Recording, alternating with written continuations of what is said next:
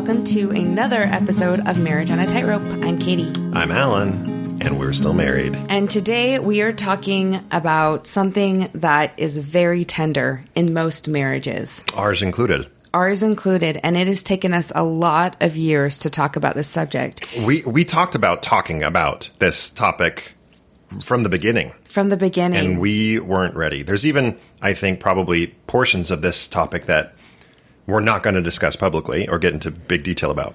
Right. Exactly. Because I think that it's one of those topics that is, in the church culture, is really hard for people to talk about, number one. And you'll see that throughout the episode because we have quite the history with it.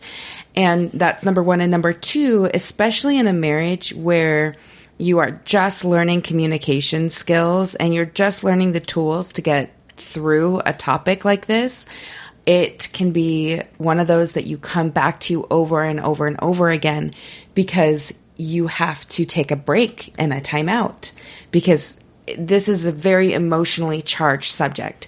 So we just wanted to give a disclaimer here at the beginning before we start. As you know, Alan and I are not therapists. I didn't tell you. I got my accreditation last week. Yeah, right. Oh, yeah. There are very good people out there that are therapists, that are sex therapists, that have a lot of good information, a lot of good communication tools that really you should be learning in order to communicate about this. We've learned some good communications tools, which is why we're talking, but we are not experts on this. And we don't want anyone to feel like we're taking a side, either on the church's side or on the ex-Mormon side. We are simply just presenting our experience.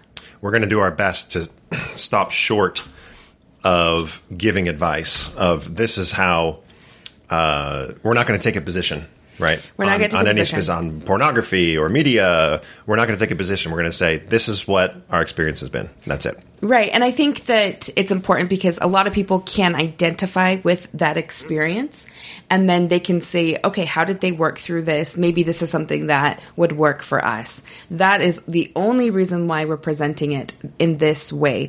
So again, we just take it for what it is, which is our experience. Before we even get started, Katie, can I just say thank you for being willing to talk about this? What is it that we will be talking about? Well, it's sexual shaming in marriage. Title of the episode. Title of the episode. That's what we're going to be talking about today. And it's been it's been a few episodes since we've had like a personal, here's our experience type of episode. We've done a lot of interviews, which are great. But I'm excited to get back to I'm excited to talk about me again. No, not quite that. But I'm excited that we're doing like a couples session together now. I am too, although I am super nervous about this. And I'll tell you why. We have talked about doing this episode, like Alan mentioned, a couple of times. And it has been years since some of these like big things happened to us. And they are still so tender and close to the surface sometimes for me that I get triggered sometimes when I hear about this because I have all of these emotions that come flooding back to me. And in a way, I have a little bit of shame myself for how I treated the situation. I still feel hurt by what happened. And I get mad too. I get mad that I felt like I didn't have the tools to help myself get to a better place during that time. It was just really dark and heavy. So you are all wondering what we're talking about. We have an agenda. We're going to go through it and we're going to just start with talking about our ideas surrounding sex and intimacy and marriage growing up. Alan, what are the things that you saw? You were the youngest of 6 children. So yeah. I feel like maybe you were better prepared than I was. Well, I saw sexuality up close and personal in my home, but not like I walked in on my brother or sister or anything like that. But I was the youngest of 6. So I was renting tuxes every few years to be parts of weddings. And that topic wasn't I don't think it was like normalized in my home, but I saw my siblings getting married. Okay, well, I'm going to stop you there. You've got to tell the story about the camping trip, because I feel like this is actually has been normalized for you. Yeah, that's actually a good point. So my oldest brother, who has been on this podcast, Jason Mount, if you go back to the episodes to listen to it, we were on this a camping trip, Lake Nacimiento, for all you California friends. And he had recently been married. I was thinking it's probably like 2 or 3 weeks before he was married. He's my oldest brother, first one of the family married. And as we're at this camp out, I'm in the tent with him. It's my tent, but we're just kind of hanging out. He was sleeping in the camper with his wife. And the next day after the first night, he comes into the tent and we're kind of chatting. He's like, "Hey, Alan, I just want you to know that you can ask me any question you want about sex. He's always been such a good brother. He's always been a great brother." And in this case, he was being a big brother and a parent kind of at the same time. And I don't think he was consciously like making up for lack of conversation in the home on this topic or anything. He was just being a good big brother. And he asked me, "If you have any questions about sex at all ever, you can always ask. Do you have any right now?" And my mind's racing. I was 12, maybe 13. Well, yeah, I mean, I was 12 when he got married. And I'm thinking, okay, what do I ask? The only question that I could think to ask was, when was the last time you did it? Like that's the only thing I could think. And he said, "Last night in the tent." And I was like, "Oh, okay." And that was the end of the conversation. Okay. But there's one example of at least the topic was being brought up. I remember coming home from school during high school with one of my friends particularly, and my parents being like on top of each other on the couch. And they weren't like going crazy or anything, but my mom on top of my dad, full prone, and they're just kind of arms around each other. And my friend going like, "What is going on?" And I remember thinking, like, good for them. Good for them. That was always something that I was happy about. I remember my dad's 6'8", my mom's 5'10". So even though she's tall, he's tall. And they would always, stand on the step. She would stand on the step above him while he's on the ground level on the stairs in order to meet the heights. I have that picture in my head a lot. I step on 2 steps up. Yes, and all of our wedding pictures, I had to like stand with my legs wide apart just to lower my height to get my face in the frame. So, I mean, suffice it to say that your parents showed that they had a loving, physical, intimate life. Mm-hmm. Okay, so... Yeah. And I know we're going to switch over to you. Yeah. I mean, that's not to say... it was a very typical LDS home in Sure. regards that it was absolutely talked about in our home that sex is safe for marriage, that you have to be really careful before marriage with girlfriends, with boyfriends, and we had a rule that if you had a girl over, now surprisingly my parents were fine with girls in the bedroom, but the rule was doors open, feet on the floor. You had to have your door open. You had to have your feet on the floor. You could not be on your bed with a girl. And so that was kind of the home that I was raised in. I think my parents were concerned, and we'll get to some more specific examples, but they were concerned about the boys. And from a very early age, I showed a lot more interest in girls than my older brothers did when I was young. We're talking, I was stealing my mom's inherited diamond ring from her grandmother to propose to a girl in 4th grade at school. I literally gave her the ring. Right. And I think it's because you had seen your older brother propose to his wife, right. And that happened right after. But How about your family? My family, it was so different. I grew up in a very LDS Orthodox home, but on top of that, as all of you know, I think this can span into so many different areas, not just religion, but cultural preferences. So my father is Tongan, and in Tonga, it is not okay to show affection. You don't right. hold hands. You don't kiss in front of people. You don't hug. There is no intimate relationship that you outwardly show. That is something that is private. And my mom's a pretty private person as well. And so I can probably tell you how many times on 2 hands how how many times I've seen my parents kiss ever.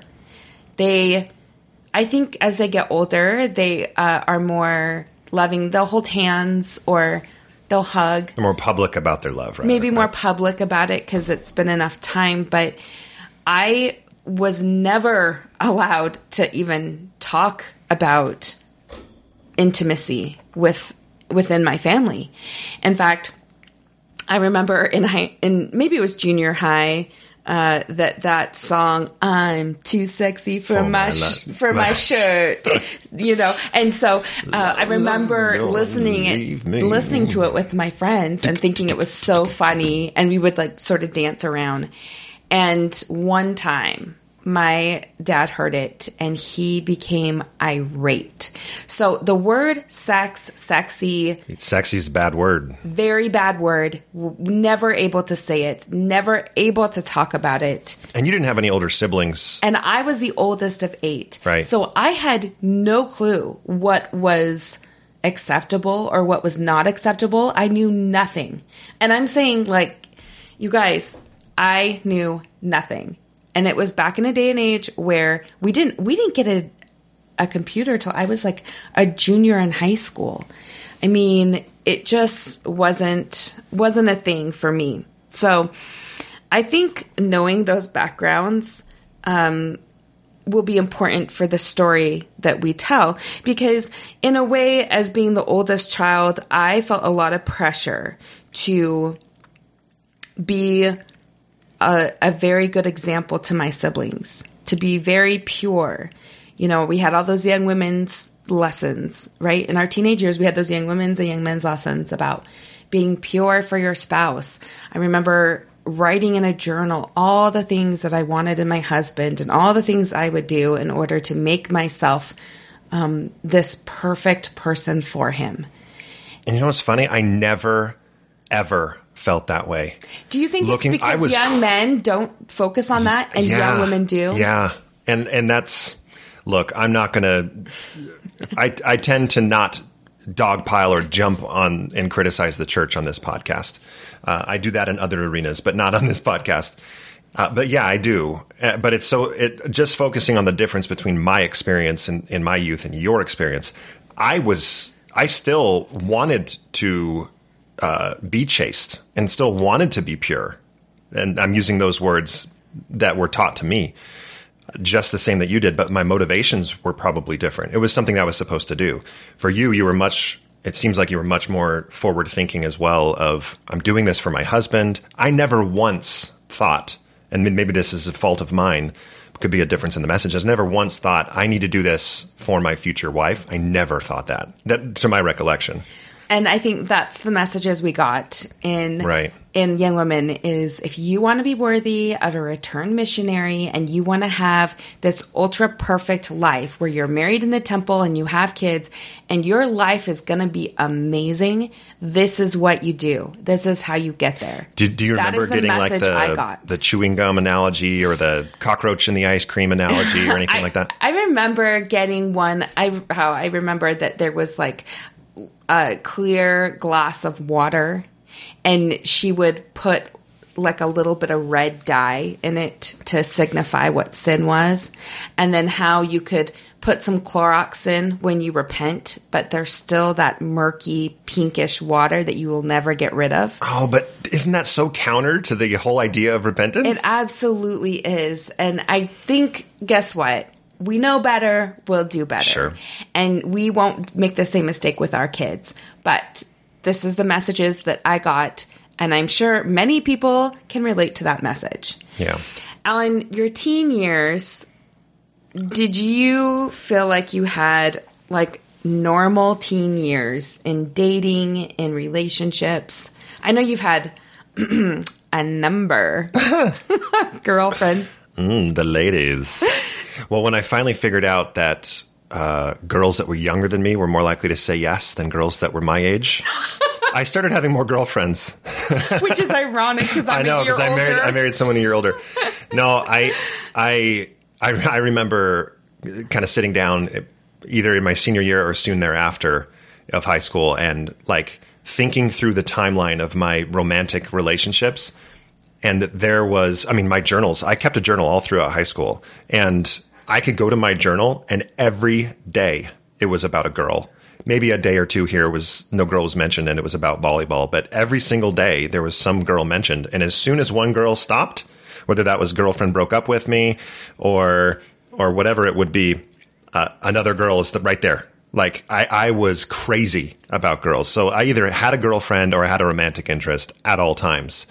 And the interesting thing, I mean, this is more of a side note that is probably way off topic, but I was the heteroist person that I knew. But I was into theater.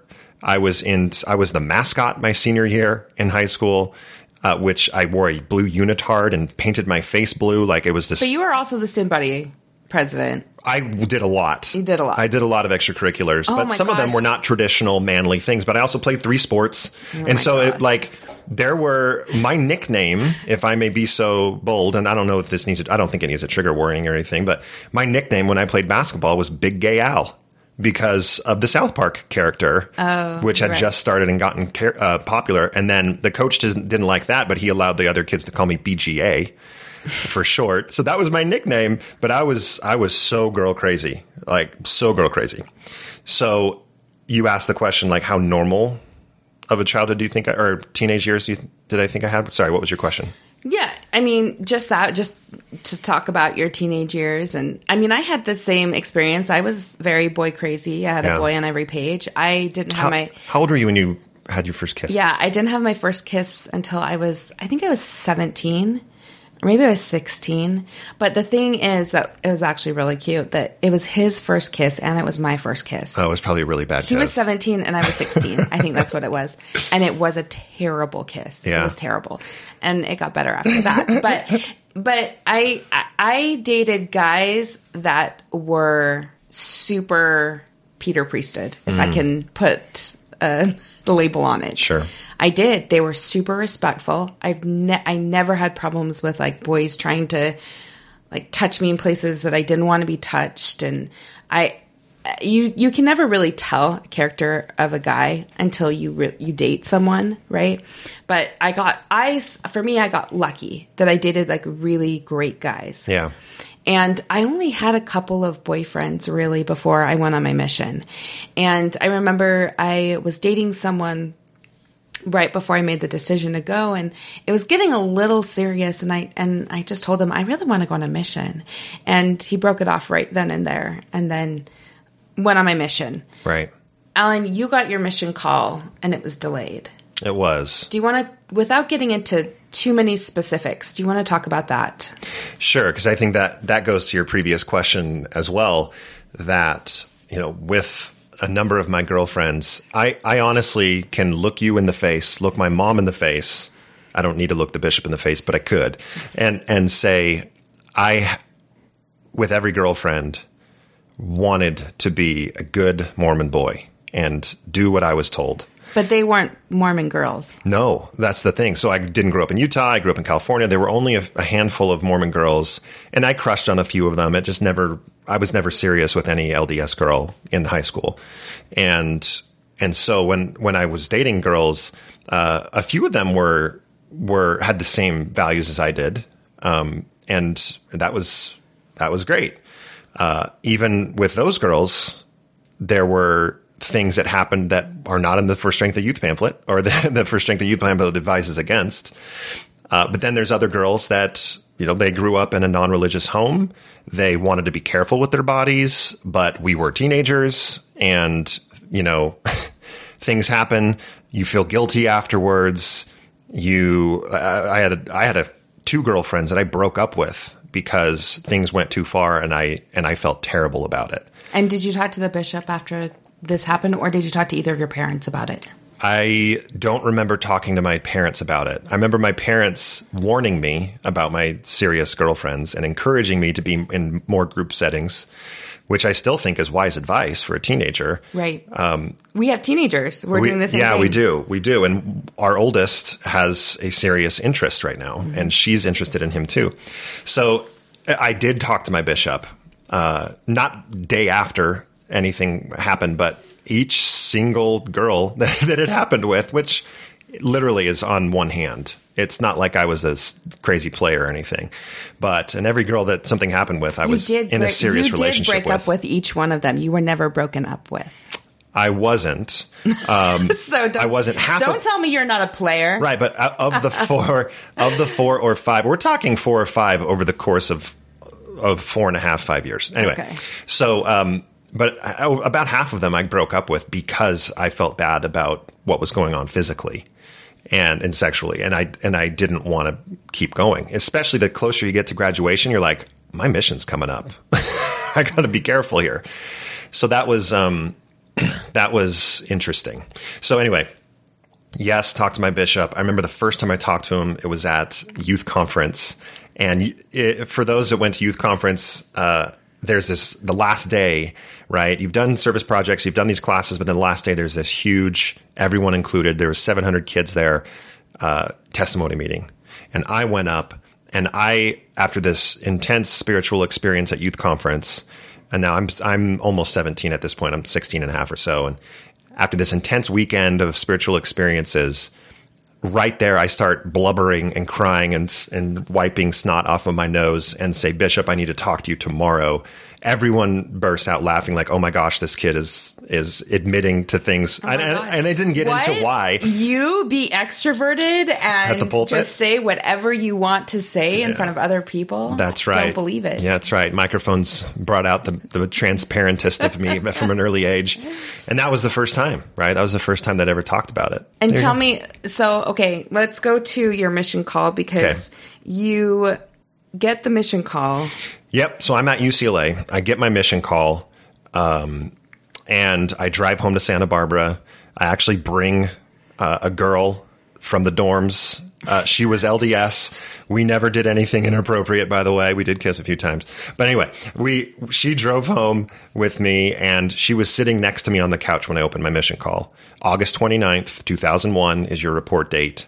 Barcelona, Spain. Woo! Barcelona, Spain. To go home, and one night I was reading in I was in the dorms as I was a freshman, and I didn't like to go out and party. I went out probably 3 times with my teammates. There were 8 other freshmen on the team. I would go out with them every few months for whatever reason, but I never drank and didn't do what they were doing. So they would go out, and I would just hang out in my dorm room, play a video game, and go to bed. So one night I was sitting there, and I just didn't feel right about something, and I opened up the Doctrine and Covenants and read for like 3 hours. And then by the end of that session, I thought, gosh, I don't think I was honest with my bishop about some of the things that have happened over the past year. And so I called him up, made an appointment the next day. I was in his office. I told him, and he said, I could see on his face, like, this is bad. Like, this isn't good. So he called the stake president. I had to meet with the stake president. The stake president was mad at me. Like, you had an opportunity to tell the truth and you didn't. And now I got this guilt weighing on me, and I'm like, oh my gosh, I'm terrible. But I've got to do it the right way. I'm not going to go on my mission the wrong way. I'm going to be a great missionary. Which I think is really hard. I think it's much easier just to lie about it and go. Right. And now I'm not saying that you should have lied at all. That's not what I'm saying, but big kudos to you. I think that says a lot about your integrity and who you are. The fact that you would go back and talk to them because you didn't want that on your conscience. Right. Going out. Well, thank you for saying that. I honestly think that there's a lot of parallels here with how I've left the church, where I've been open and honest and not withholding to a fault, maybe. Yep. With our leadership here, where there is a cost to being open and honest. I can't be there for my kids when they want me to be in the font or ordinations when other people in the ward that I know feel the same way about the church that I do. They're just not open and honest about it. They get to participate. Now, I don't want to participate, but I want to support my kids, and so I will. So anyway, there are some parallels here. Well, trying to cut the story down a little bit, the stake president says, I have to talk to the mission department about this. The next time I met with him, and I think it's important, this isn't me trying to throw the church or leaders under the bus. Like, I'm trying to paint this picture of the pressure and guilt and shame that I was put through and what that can lead to. when I went back in with my stake president, he said, I discussed you personally with President Ballard. And I'm thinking like, oh my gosh. What does that mean? Like he had a personal conversation with him? That's what he told me. That he had a personal conversation with President Ballard. It's so hard for me to believe that. I don't know what to tell you. I'm not but that's going what he to said. judge now, this. this was right as they were, quote, raising the bar. Literally, like this was the message. The bar is being raised for missionaries. There are stricter standards for missionaries. Well, he tells me this, and he's like, look, I talked to President Ballard. He ultimately said it's up to me, but he did want you to know something. And like this was what the only thing I was told President Ballard said about me is he said, what you did was worse than vaginal intercourse because that has procreational value, but what you did does not. So what you did is purely for pleasure. And that's why this is so serious. And I left the office going, again, two sides of the coin. One, I'm taking care of this. This is what I'm supposed to do. And the other, I'm awful. Like I have really messed up if an apostle is saying this. And I don't know if he actually had the conversation with him. I take him at his word that he did. So that's what I was. That's what I was going to. How do you tell your family? How do you tell your parents about that? And how do you tell everyone around you? Yeah, that was tough. So the interesting thing is that when my bishop called me in to say we have because the stake president didn't give me the verdict at that point. He just said, I'm going to be talking with your bishop. My bishop was great. I really, really liked him. I'm still friends with him on Facebook. He's awesome. So he calls me in. The girl that I went and opened the mission call with, she drove me over to his office and waited in the car. And I walked in and he told me, based on the timeline, you cannot go. You can't report to the MTC. You're going to have to resubmit your papers in 6 months. That'll be a year from the previous, most recent transgression. And you have to, resubmit. I went, okay. So I go, and in that moment, I actually felt a huge relief. I thought, okay, this is the right thing. I was all in on this is what God wants. So I'm going to follow this. And amazing. Now I know the will of the Lord and I can just do it. Go into the car. I have a big smile on my face. And this girl in the car, she's like, you can go? And I went, no, I can't. I have to wait. I have to resubmit. She's like, I'm so sorry. I'm like, it's okay. I'm at peace with it. I call my brother and ask him, he's also at UCLA, ask him, can you drive me home to Santa Barbara? And I told him why. And he's like, okay. So he drives me home. I sit down. Oh boy, I remember this conversation. I sit down with my parents and then the not fun stuff happened. So I tell my parents, look, I just met with my bishop and I'm delayed. My mom, starts crying and Mom, I know you listen to the podcast. I do not blame you. I think your reaction was absolutely warranted. Absolutely. You were devastated. That's a mom, yes. And you stood up, walked into the kitchen, and just started cleaning, right? This is what I do when I get stressed, too. This is what I do, too. I pace, I clean. Yep. And my dad could have been worse, but he laid into me a bit. I told you, was it this girl? And he said her name. And I'm like, yeah. And he's like, I warned you about her. I told you. And I'm like, Dad and Mom, my mom stood up for me. That's actually a pretty accurate description of what Alan's dad sounded like. Yeah, that's right. So my mom actually said, Jim, it doesn't matter now. And she stood up for me. Not like excusing my behavior, but she was like, Jim, that's not going to do any good. So he stands up and he walks away. My mom's in the kitchen and I can just see her doing the dishes and crying, and she's in shell shock. And I'm like, oh boy, this is hard. Well, my bishop had told me that part of the repentance. Okay, wait. Oh, go ahead. Sorry. I want to go back. Did that have a bigger impact? Did her response have a bigger impact on you than your dad's? Yes, it did. I just want to point that out. I'm not mad. I'm disappointed. You don't want your parents to be disappointed in you. No yelling. No, I mean, your dad was upset and yelling, and what's far more effective? It is far more effective. Yeah. I love my dad. We love them both, but I want to point that out here because this is also a reminder for us as parents. It is far more effective to feel disappointment and sad. Right. Than it is to scream at a child. Yeah. Right? Yeah. That's what you felt in that moment. So, anyway. Now, I know we're getting very detailed into this, but this is important too. I was told by my bishop, you have to go to each of those two girls, women at this point, and apologize to them. Now, these are not LDS girls and women. I'll say women. These are not LDS women. So the first woman I went to apologize, I actually went to her before my parents, just based on geography. So I went and told her, I'm like, I just want to say, I feel like I disrespected you. I feel like what we did, I shouldn't have participated in that. And I'm sorry for any disrespect that I placed on you.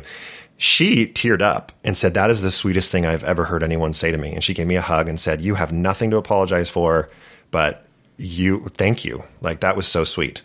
End of story. I don't even know if I ever saw her again, by the way. And then I go home to Santa Barbara, tell my parents. Then I'm remembering my bishop told me to tell this girl. So I drive to her house and I talk to her and I say the same thing. And she blew up at me and said, what I'm hearing is that you regret our relationship. You regret everything about me. And I feel worse now than I did before. And how dare you apologize for, she basically just said we were two lovebirds doing what we were feeling in the moment. And there's nothing to be sorry for. And it's appalling that you're apologizing for this. She was really, really taken aback. And that hit me hard. And it was like, oh, this is tough. I even went to my best friend's house and warned him and said, don't put yourself in this situation. This is it's really hard. I wonder if he remembers that. Anyway. I don't know. So there's all the mission stuff. So then I go into the MTC, I resubmit my papers. And you get a call. And long story short, I get place. the same mission. My bishop did tell me they send elders like you to the States. They don't send elders like you foreign, but they did. They just resubmitted or reclaimed my call or whatever. And so then I went into the MTC May 8th, 2002, which was coincidentally the day that we met. That's right. So that was when I got my call, was to leave on May 8th as well. And I remember meeting Alan, and just in the first 3 weeks of the MTC, we all kind of knew each other's story. And we had a small group. We were seven people, 3 sisters, 4 elders. Right. And we were actually a super loving, tight-knit group. Yeah. We really looked out for each other. Yeah. And so I learned just like in the first couple weeks of being there that Alan had a mission call, was delayed, and had left 6 months later. And honestly, I didn't really know what that meant because, again, I never had any experience with this, never had an older sibling. I knew that there could be a number of things, a number of reasons why he left later. I actually thought it was due to the fact that he played volleyball at UCLA and that he was delayed because he was playing an extra semester. I didn't really understand what that meant. I think as far as I went to explain it to the district was there were some things I had to take care of. Right. And that could be taken many different ways. It can be. And I think 90% of the people would probably interpret that accurately. So I am in the 10% of the people that Perhaps. I didn't understand what that was. And so we'll fast forward. Alan gets home from his mission. I get home from my mission. Alan gets home from his mission. We start talking on the phone every night together. We're emailing each other at first, and then we're talking on the phone. And then it becomes real. We decide we see each other for a weekend at a time. I go to his house in California. He comes to Utah. And we do this sort of back and forth thing through most of the summer. And it was pretty, right off the bat, we knew we were getting married. Yeah, and we had very fast. We had been friends for 2 full years before that. And we didn't know if the physical side of it was going to click. And then as soon as we got together, as soon as we had our first date, we realized, oh, yep, this is going to happen. Yeah. Isn't that how you felt? Yeah, that is how I felt. Yep. And so, how did our engagement go as far as physical? It was great. Yeah, it was totally fine. Again, you know where my standards lied. And I had this sort of idea as to what our marriage was going to be like. So I remember one night we were talking on the phone And I got curious because, here I am close to being married and I've never done anything. I've never had any type of intimate relationship with anyone. And I remember asking Alan, I said, okay, just tell me, I know you were delayed. And I think by now we had talked about it and I was clued in. And I said, just tell me, have you had sex with anyone? Are you a virgin? Are you a virgin? That was the question. Yeah. Are you a virgin? And he said, yes. And I said, great. I have no other questions. I'm fine. Let's get married. So we get married. And then it was 6 months later, we decide to take a road trip to Vegas. And we're going to go see one of my companions and stay at her house or her parents' house anyway. And I remember the strawberry daiquiris that she made us. No, virgin, of course. Virgin. Yeah. It was such a fun weekend. I mean, it was we were on a high. And our first year of marriage basically was just such a good... We had a good first year of marriage. Good first year. We had so much fun together. But... 30 minutes into a 6-hour drive back. We're driving back. That's right. And I decide, hey, I'm mature enough. We have been married for a good solid 6 months. We can talk about this subject now. So I ask Alan, I want you to tell me, why did you get delayed? Give me some of the details and background into it. Right. Which is just such a mousetrap for Alan. Especially when you're stuck, you're in the car, you can't do anything for 5.5 more hours. You're in the car, and I didn't have a lot of experience with you talking about difficult topics. We didn't have, I would say that we were so naive. Right. So naive in how we approached difficult subjects at this time. We're just newly married. So, but we'd been friends for a long time and I thought, we could talk about it. No problem. I remember the response that I had at first was guarded, and it was, look, I will give you the details if you want the details. I'll tell you. You're my wife. I love you. I'll tell you. And you wanted it. And I wanted it. I thought I wanted it. I thought I did. Right. So Ellen gives the details of what happened. And I was detailed. And I was very detailed. And again, I started with, it was girls. It was girl stuff. And then you asked, what did you do? And then I went into the details. Right. I don't know what you thought would warrant that type of delay, but it wasn't what I told you. It is not what you told me. I guess in that moment, I felt tricked. I felt like you had tricked me into marrying you. I felt like you didn't tell me the truth to begin with. And so I thought that you were one way, and now I'm seeing this new light of things that happened. And it's making me literally physically ill. And I began crying, and I don't stop crying all the way home. Right. And do you remember any of the conversation, any of my response to your reaction? Oh, yeah. I mean, you were very consolatory. You tried to help me understand. You apologized. You later, when it just kept going on, you reminded me, I've repented of this. I don't know if I'm creating false memories, and maybe the timeline isn't terribly important, but I remember saying this in the car. In the car, again, if it happened before or after, it doesn't matter. But yeah, I did. I said, Katie, this isn't fair. That's what repentance is for. This is gone. I'm feeling the same guilt that I did during the repentance process, and that's not cool. Yeah, I think this was though in the 5th and 6th hour of driving, and I've cried all the way, and I'm giving him the silent treatment, and I don't want to talk to him because I'm so upset. And in my mind, I'm thinking to myself, what in the world have I gotten myself into? I have saved myself for marriage. I have been, again, I am putting myself on a pedestal because that is what I was told to do. Mm-hmm. I was told that if I did everything perfectly, I could be on that pedestal and my husband would match me on that pedestal. So I'm looking at it, I'm seeing it, and now I'm just mad, right? I'm shocked. I'm sad. I'm mad because I am so much better than Alan. And ouch. I'm not kidding. This was my mentality is how do I deserve this? I do not deserve this. And then it's kind of it kind of for a couple weeks. That's that was the mood. And then I had a come to Jesus moment, and I realized, look, what Alan is saying is right. Alan was again, shame. He was shamed. I shamed him. And he was very upset. I remember like we got home and he just sat on the bed and cried because this is something that he's over. He doesn't need to feel shame about it anymore. And I mean, you could argue you never needed to feel shame about it in the first place. But I remember like seeing him so distraught that he had hurt me in this way. And then I realized what I was doing and I apologized and we just moved on. Right.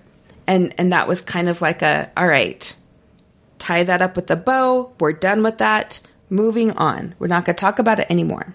So things were really good in our marriage for the first couple years after that incident, I would call it. Again, such a tender thing to revisit. We never revisited it. Right. So then a couple years into our marriage, I was on the computer and I discovered that there had been porn sites visited. And I still claim it was our 1-year-old. I knew exactly what it was. I believe I was pregnant with our second at the time. And I immediately said to Alan, "Are you looking at porn?" And he at first denied it. And then I showed him what I had found on the computer.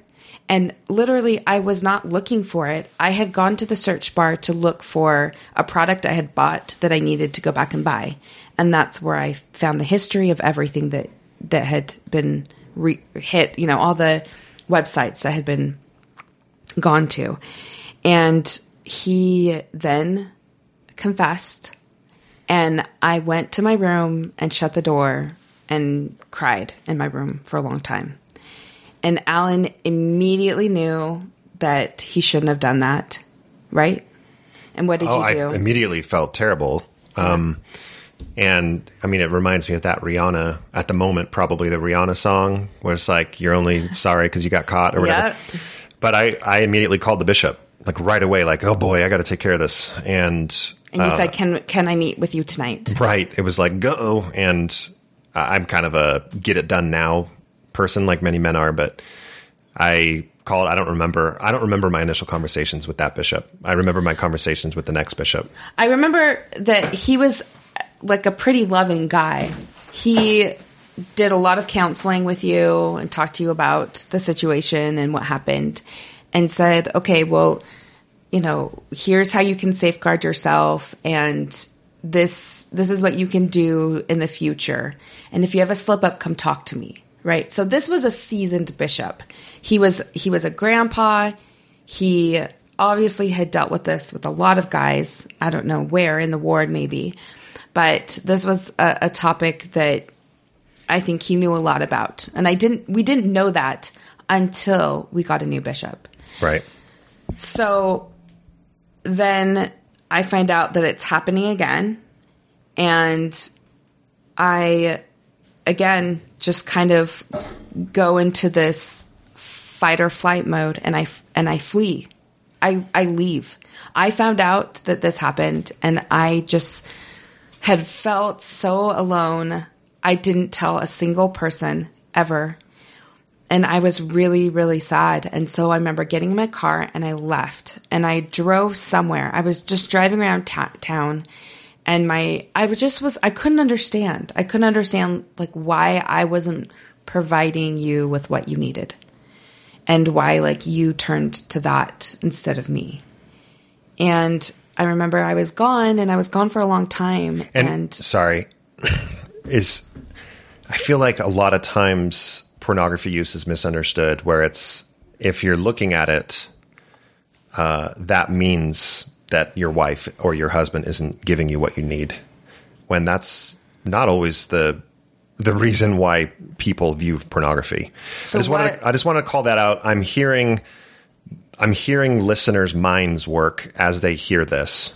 And so, like, again, this is almost venturing into the topic of, is pornography okay to look at? And we're not going to go there. We're not going to go there. Excuse me. We're not going to go there.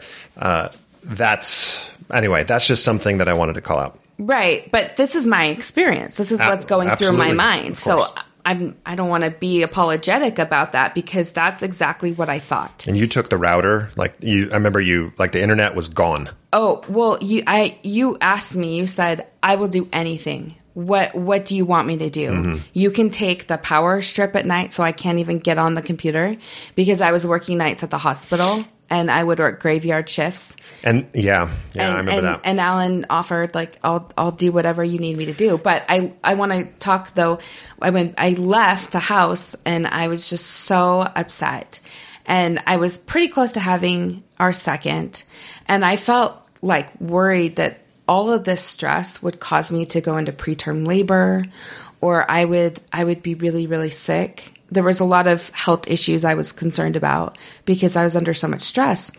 And I remember I left, and Alan, that's when I think you thought that I went to my parents' house, and you called my parents to tell them what was going on.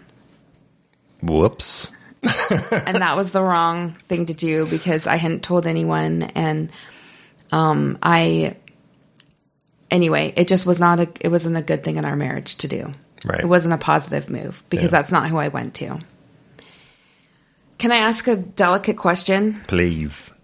So why did you continue to use pornography at the beginning of our marriage? I honestly I don't know. I couldn't tell you. And the interesting thing is that, this is not an excuse, but I think that there is this perception similar to alcohol in our belief system, or former belief system in my case, that any use is addiction. This was not something that I was uncontrollably doing every single day, 3 times a day. It was ruining my career because I was wasting time doing this. I was doing it at school. I was doing it in the restroom stalls. This was not that. This was probably quantitatively a couple of times a month. And go ahead. You don't like what I'm talking about right now. No, it's not that I don't like it, but would you agree that it escalated?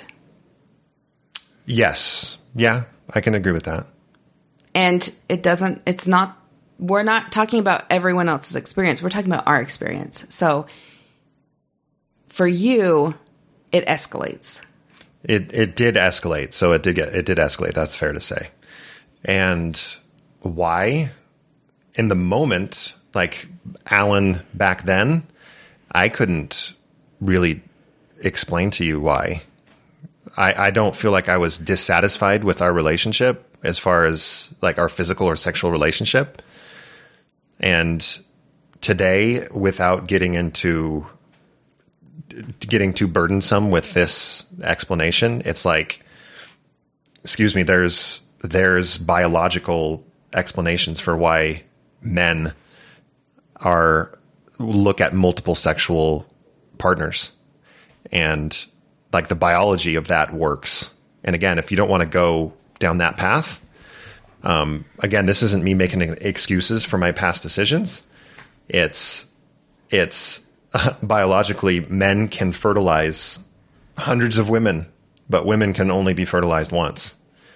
And biologically, there's that sex drive and that need, in quotations, need, that there are unhealthy ways of fulfilling it. And I was pursuing ways that were damaging to our relationship.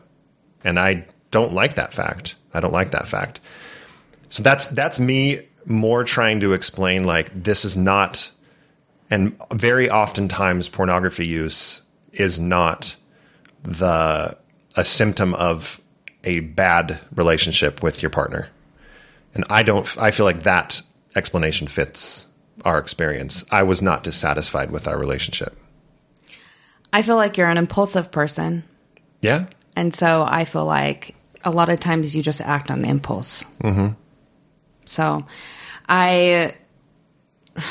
it's still, again, guys, this isn't something that we haven't talked about this much because at all. Right. So these are difficult questions that we're working through in front of all of our audience. Appreciate you doing that, everyone. I don't really, biological or not, I think that I just feel unfulfilled by that response. Mm-hmm. I don't know how else to say it, because when I look back at it now, like what's that middle ground of where's the explanation if it's not a shame, or if it's not something to feel guilty or shamed about, but you can also recognize that it can negatively impact a relationship. And for some people it escalates, and I think we recognize that for you it was escalating. Mm-hmm. And so it's something that you have to, it's just like if you escalate in alcohol use, it's something you should probably stop doing. I think a lot of the reason why escalations can happen as well is due to the secretive nature of the initial thing that's going on. Okay, so is it safe to say that anything done in secret cannot survive or thrive in your marriage? Yeah, I mean, we've talked a lot about that with a lot of other topics of be open, don't make behavior changes without talking to your spouse about it. Even if it ends up being, I know that you don't want me to do this. I know that this is going to be difficult for you, but I am choosing to do it, leaning into the fact that I trust that we can get through this, and I'm sorry it's going to be difficult. That's not the ideal situation, but that's better than being secret. The ideal situation is actually negotiating it and talking about it. That would be under the lessons learned, right, for us. Mm-hmm. But in the moment, in the time, we didn't have those tools. We didn't even have that thought process. Right. It was all or nothing. It was get rid of it, all or nothing. That's it. But for you in particular, it needed to be just gotten rid of because it was escalating. Right. So for you, I mean, we both agree that was kind of the course of action for us. So there were slip-ups along the way. We got a new bishop. And Alan was serving in the young men's presidency. And he had a slip up, and it was a brand new bishop he was dealing with. And this bishop was literally in his early 30s and was brand spanking new. So do you want to talk about what happened when you went and talked to the bishop? Yeah, I mean, not to get too detailed here, but it was, he took it very seriously. Immediately asked, right there on the spot, I need your temple recommend. This was on a Sunday morning, and we had church in just a couple hours. Right. So temple recommends given, and at the time I was the first counselor in the young men's presidency, and I was released. Was it that day or the next week? That day. So just a few hours later, I was released.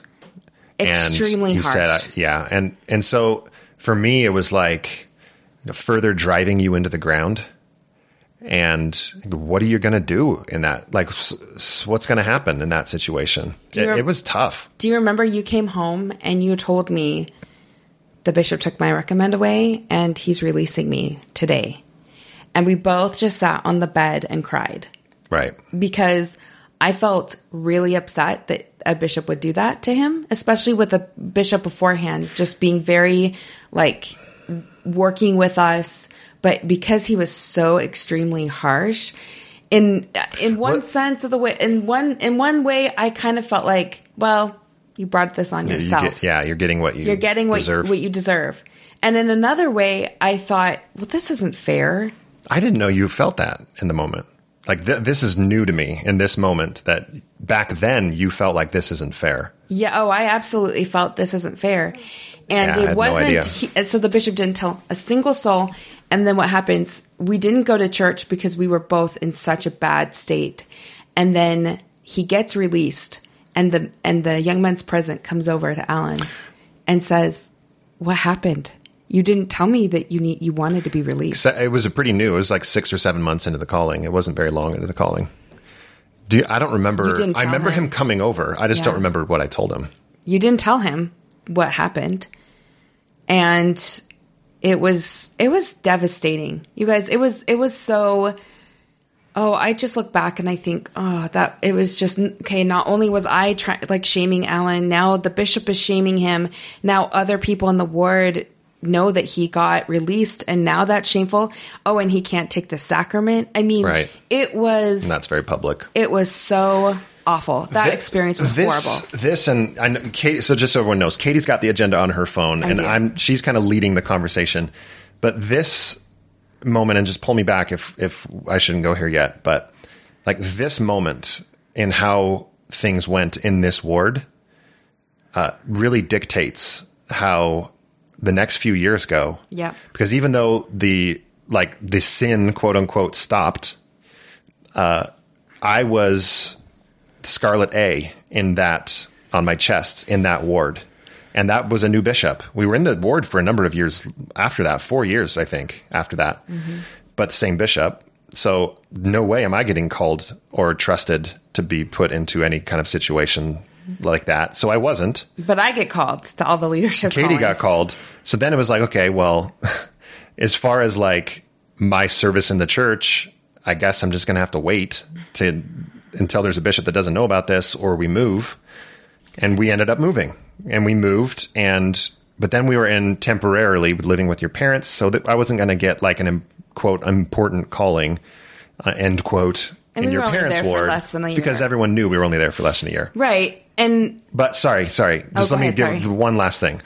So then, when we moved up to Salt Lake County, I mean, this is why it ties into my overall faith transition story. Is when we moved up to Salt Lake County, I looked at Katie and I said, we get to decide who we are going into this ward. Nobody knows us here. Nobody knows the baggage. I didn't directly relate this pornography stuff, but nobody knows what the last few years have looked like for us. We can be whoever we want. And who did we decide to be? We're going to be the people that say yes. We're going to be the people that do everything that is asked of us. And like less than a week into the ward, our family was performing at the talent show. I remember that very clearly. And we talked the first Sunday, and it was just like, we are gung ho. And like 3 weeks into it, I got called as Elders Quorum president, and it's all because we hit the ground so hard and running so fast. And then I don't need to tell the whole faith crisis story, but like it happened in that ward is where it started. I want to just say to anyone, thanks for letting me go through that. Yeah, no, I agree, because it does go. It does, everything ties in together, right? You see it as just like one experience that is tied by a rope to the next one, right? Because know better, do better, but also you're going to change the way you do things with everything that comes after that. Right. Right. And I want to talk a little bit about like my feelings surrounding the pornography, because I think this is a super common topic. It's one that is so shame-filled, so fear-based. There are entire therapy programs out there, designed for LDS couples to get through this. Yeah. And we've heard some horror stories from listeners about some of this. But again, focusing on our own story, I guess something that I felt so many things, an array of things. And we go back to that first encounter I have with Alan, and he tells me what he's done with, these girls. And I go back to that place in my mental state, and I think like, I am too good for you. Again, here it is, me trying to pick up the pieces of our marriage and trying to put it back together. I'm being the honest one, so here I am again, putting myself on the pedestal in this marriage. I remember that I went to a women's conference with my family, with my sisters and my mom. And I remember that they all decided that they wanted to go to one class. And I said, I'm going to go to the bookstore and pick up a few things, and then I'll meet you. But what I was really doing is I was going into a class that talked about spouses that are addicted to pornography. And that is how shameful I felt about it. I couldn't even tell the people I was with, like, hey, I need support. Will you come with me to this class? No, I didn't want anyone to know. So I sat in this room full of, hundreds, it was packed, hundreds and hundreds of women who aren't saying anything to anyone because it is so tender and so deeply personal to everybody there. And I listened to this whole talk about pornography use and, what to do when your spouses are into it and all this. And then after I meet my mom and my sisters and everything is so great and where I had like cried through the entire thing. And so I think that when we talk about secrecy cannot thrive or survive in a relationship, that also means with your friends and family. Like, I get that, it was so personal and I felt so much shame and fear about it, but it would have just been so much easier to say to them, hey, this is something that's really hard for me and really hard in my marriage, and I need support in this. And I didn't get it. So again, I went through it just carrying it all myself. And being conscious of one other thing that we've talked about on the podcast a lot is with faith transitions. Like, do you go to your parents without talking to me about it? You need the support that you need. Is it your story to tell? Well, at this point, Alan had already told my parents, so it wasn't like it was something new. And I didn't. And I also one thing that I did, the conversation. I just want to make sure everyone understands that we had the conversation. We had of Katie, if you need to talk to anybody about this, feel free. Like, go ahead and talk to people about this. I had given permission, quote unquote, for her to talk about it if she needed to. But even with that being given and granted and supported, it was still too shameful to bring up with people. Yeah. And I think that you can say this about so many different things, but in this particular instance, it was very hard. And, one of the reasons why I still have a strong belief in God and Jesus Christ is because I constantly felt prompted to do things or say things that I wouldn't get before. There are times, and Alan can tell you about this, that I just felt like something was wrong. Like, I felt like this sort of like dark something was up, and I just wrestled with it. I would wrestle with it for a couple days, and I would be kind of upset.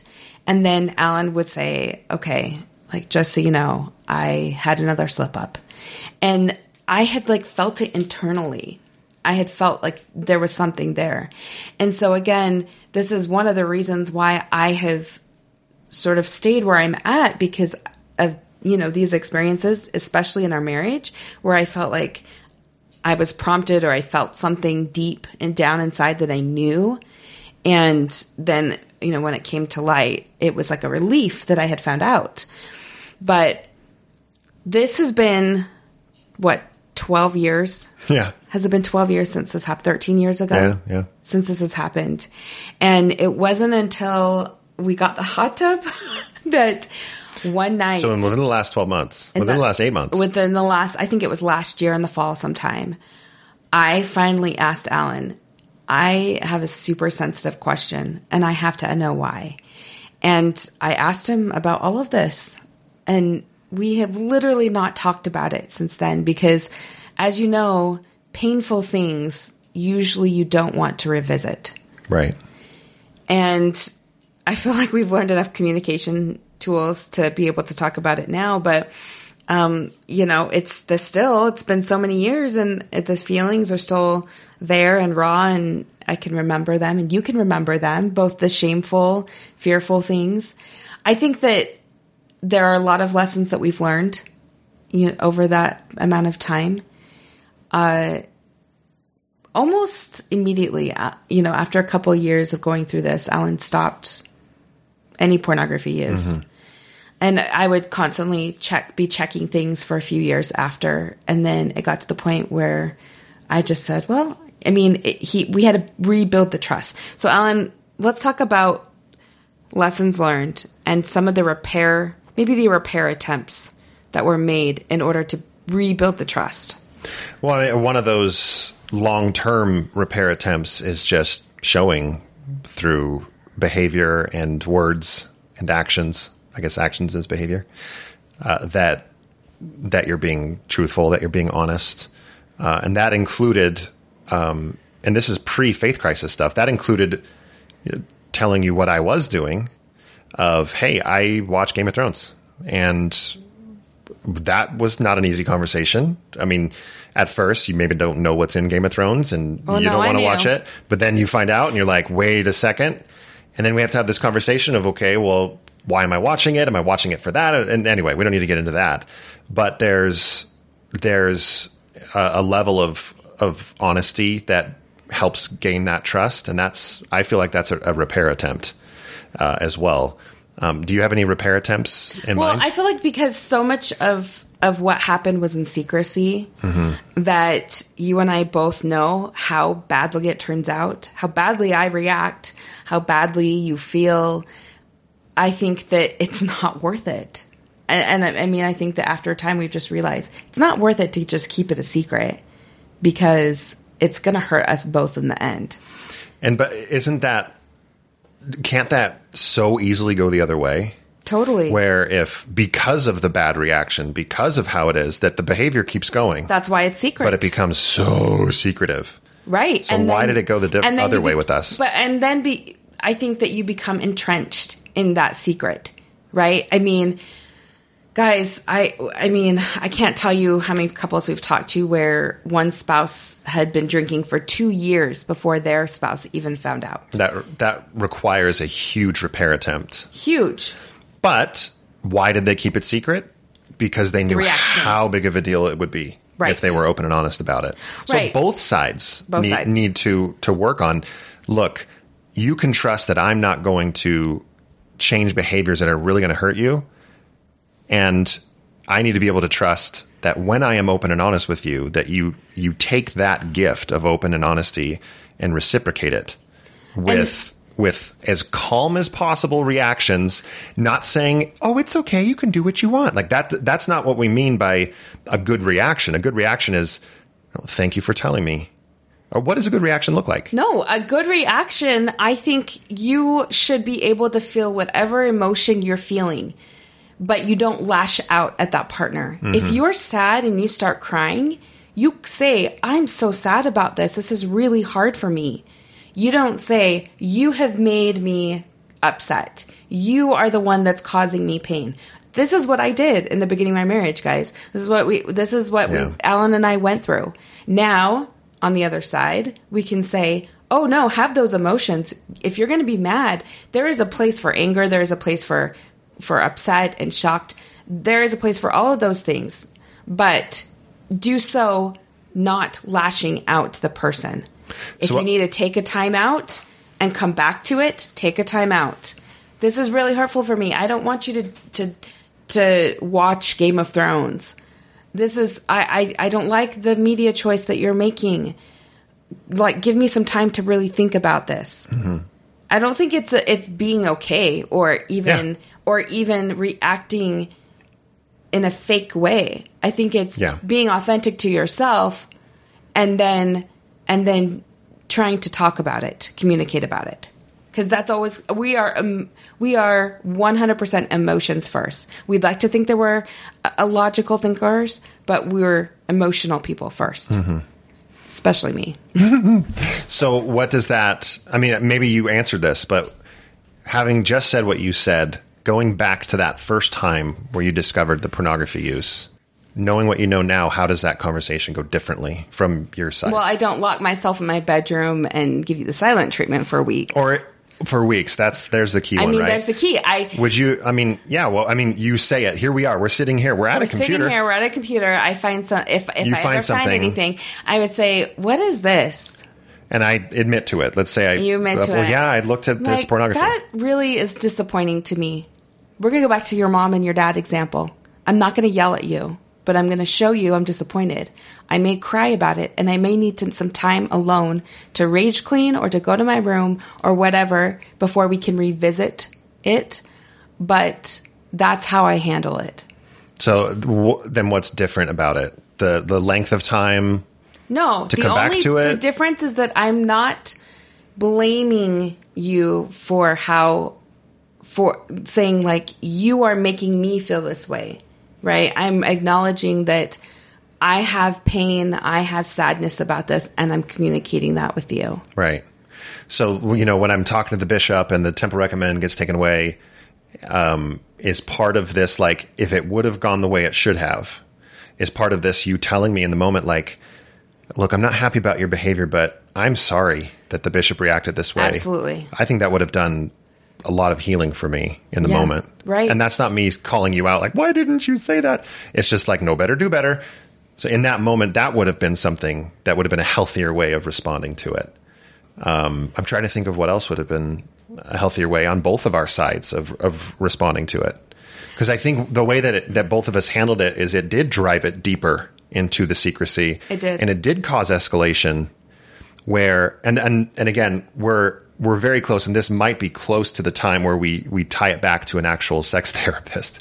But it's when it's normalized, when this behavior is normalized, not meaning accepted or just do what you want, but when it's treated as, I can understand why this is something that you would do.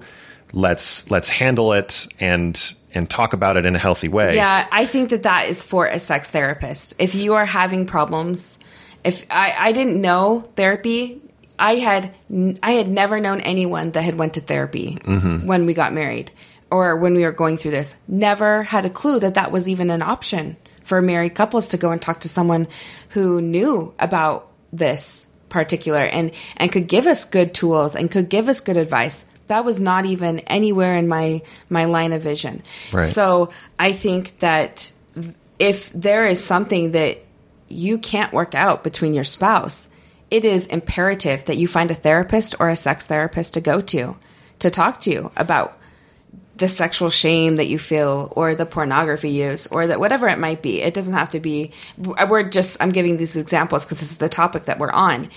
But I think that there has to be repair attempts in trust building, right? So yeah, you're not going to do things in secret anymore. You're going to tell me about them. And if it's too hard to tell me about them, we're going to go to a therapist and talk to the therapist about them. So we have on February 11th, 2021, right now we're on the 4th, so it's a week from today, we're having a sex and intimacy course, a 90-minute Zoom meeting with Natasha Helfer, who is a certified sex therapist. This is part of our full 6-week course. It's kind of a bonus week, but we're holding this one independently of the rest of the course as kind of a Valentine's Day, sex and intimacy is on the mind during that time of the year. And so we wanted to have, mind. Well, it's on my mind right now. Maybe we should stop recording. This is our way. I think the bridge between this topic and kind of promoting that course is calling attention to the questions that Katie and I are not answering on this episode. Is pornography use okay? From a therapist perspective, is it normal? Is it okay? And the answer isn't yes or no. And Natasha can talk about that. And we can reference back to episodes with Jennifer Finlayson Fife that she answers these questions. And and Natasha's first episode with us too. She talks about it. Yeah. And it is not a black and white answer. Right. Every couple is different. Every value of each couple is very different. What about sexuality in children? Well, this is a mixed faith marriage. Big hot topic. Big topic. Pornography in children, sexual activity before marriage. What does the sex therapist say about that? Those are questions that we talk about. What else is talked about in that? I think that especially for us, maybe it would have been useful to talk about like high libido and low libido partners, because I think back to that first experience with us and I think, well, I was pregnant. I was probably like low libido right then. And this isn't giving excuses for anything, but again, that's not the type of language that we had to talk about. Hey, I need my needs met. I need what's in the toolbox. There is a toolbox of things you can use in your marriage when one partner is high libido and one partner is low libido. And you have to go through that together as a couple to see, like, what are we okay with here? Yeah, right. And so then there's masturbation the tenders. Is one of them. Let's talk about, like, that's with Natasha, we talk about negotiating the tenders. How do we negotiate those things that are so difficult? The sexual tenders. Yes. And again, if you're like us and you don't talk about it for 12 years until you're forced to on a podcast, it may never get talked about. And every couple is different. But in our experience, for us, it's been better to voice those concerns out loud. You're going to experience that discomfort, that awkwardness in those conversations. So the goal of those open conversations is not to be totally fine with what's being said and what's being heard. Right. It's to confront the discomfort, and that's where the intimacy comes from. And again, not keeping things secret. Right. Because it will not thrive in your marriage. Yeah. If you're listening to this and this has been interesting because you got to see into our lives a little bit more, you know way too much about us. A little voyeuristic episode maybe. But if you're listening to this and it resonates at all, we've tried to make this sex and intimacy course with Natasha to finish off this episode. That was the wrong terminoloty. It's building to a climax with Natasha. Here's how you can sign up for that course if you want to do it. It's $69. Yes, we did that on purpose because we think we're funny. And you go to marriageonatightrope.thinkific.com. The link is in the show notes. There's almost a 2-hour presentation, as well as we give you tightrope in actions or homeworks to do together so that you can talk through some of these things. And then you can join us on Thursday, February 11th, live at 7 p.m. Mountain Standard Time for a question and answer. So after you watch the presentation and you have all of the questions, you can send them to us either privately, anonymously, or you can ask it in the group. We are not going to call on you. Don't feel... Yeah, there's no calling out of anybody. You. And also, if you don't want to share your camera with us, you don't have to. Or your real name. You know, in Zoom meetings, most everyone, because of the pandemic, knows how to use Zoom. So you can change your Zoom name so it's not even your real name. Right. But that 90 minutes on Zoom is for you to ask questions of a sex therapist. Katie and I might share our experience, but we've done a lot of that here. We already did it. No need. You know, this is a really hard subject, and I feel like people will be tender and triggered. And I'm sure so many of you had experiences like this in your youth, both positive and negative, with leaders. And it's taken us this long, 12, 13 years to get here where we can talk about it with all of you. So I hope you found it informational, if not helpful. Maybe this is something you can go back, and a lot of couples say they listen to the podcast together and then they talk about it. So maybe good luck. Maybe this just gives you a little bit of a pathway to speak about something that's super tender to you as well. That's right. Katie, thank you for talking about this.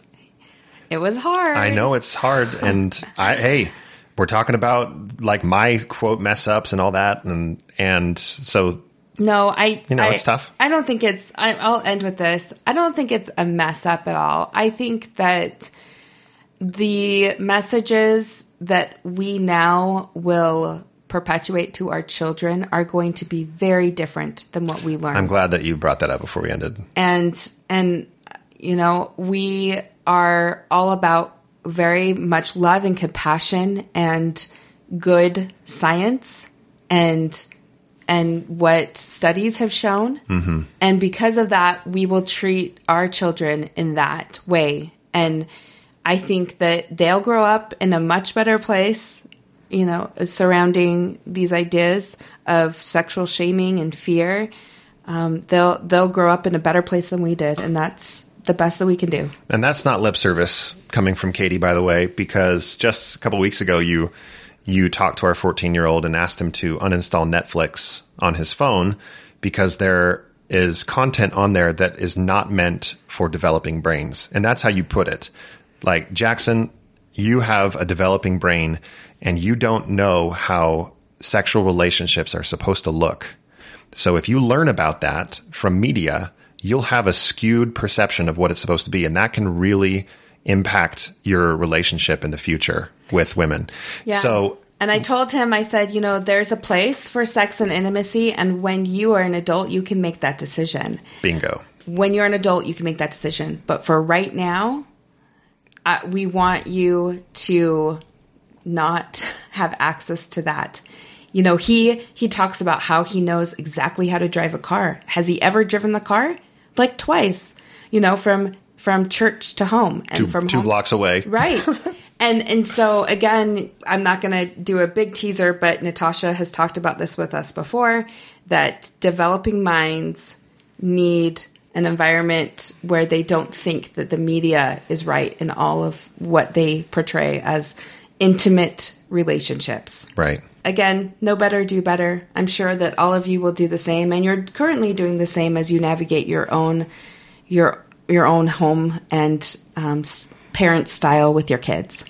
Thank you, everybody, for joining us on Marriage on a Tightrope. As you saw, this was episode 99. We're excited to get episode 100. We have a few good ideas, which we're not going to tease right now. But we have a few fun ideas for episode 100, which should be coming out in the next few weeks. If you want to follow us on Facebook, we just hit 2,000 members, which is kind of fun. Yay, more people are experiencing really difficult things. You can go to Facebook and follow us there. You can follow us on Instagram as well. And you can email us if you like this episode. Please give us feedback, because these are the hard ones for us to do. Yeah, and you can email us at marriageonatightrope@gmail.com. You can message us on Facebook, on Instagram. We are pretty much everywhere. Ellen's got a TikTok. I do.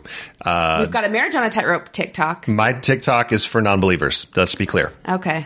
But I will say one last thing. If you don't personally need or are ready for doing our course or the Sex and Intimacy, but you want to contribute to the podcast and support us, it is very much needed and very much appreciated.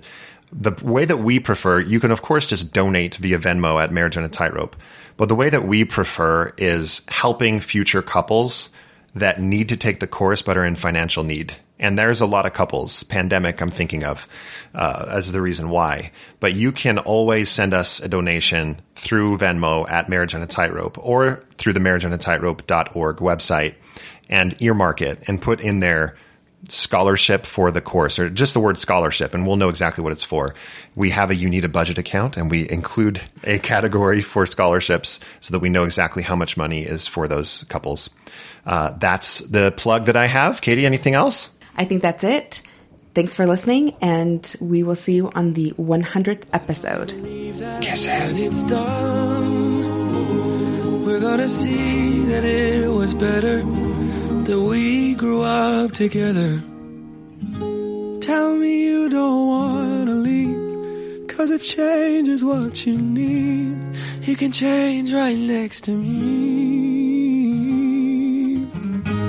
When you're high, I'll take the lows. You can ebb and I can flow.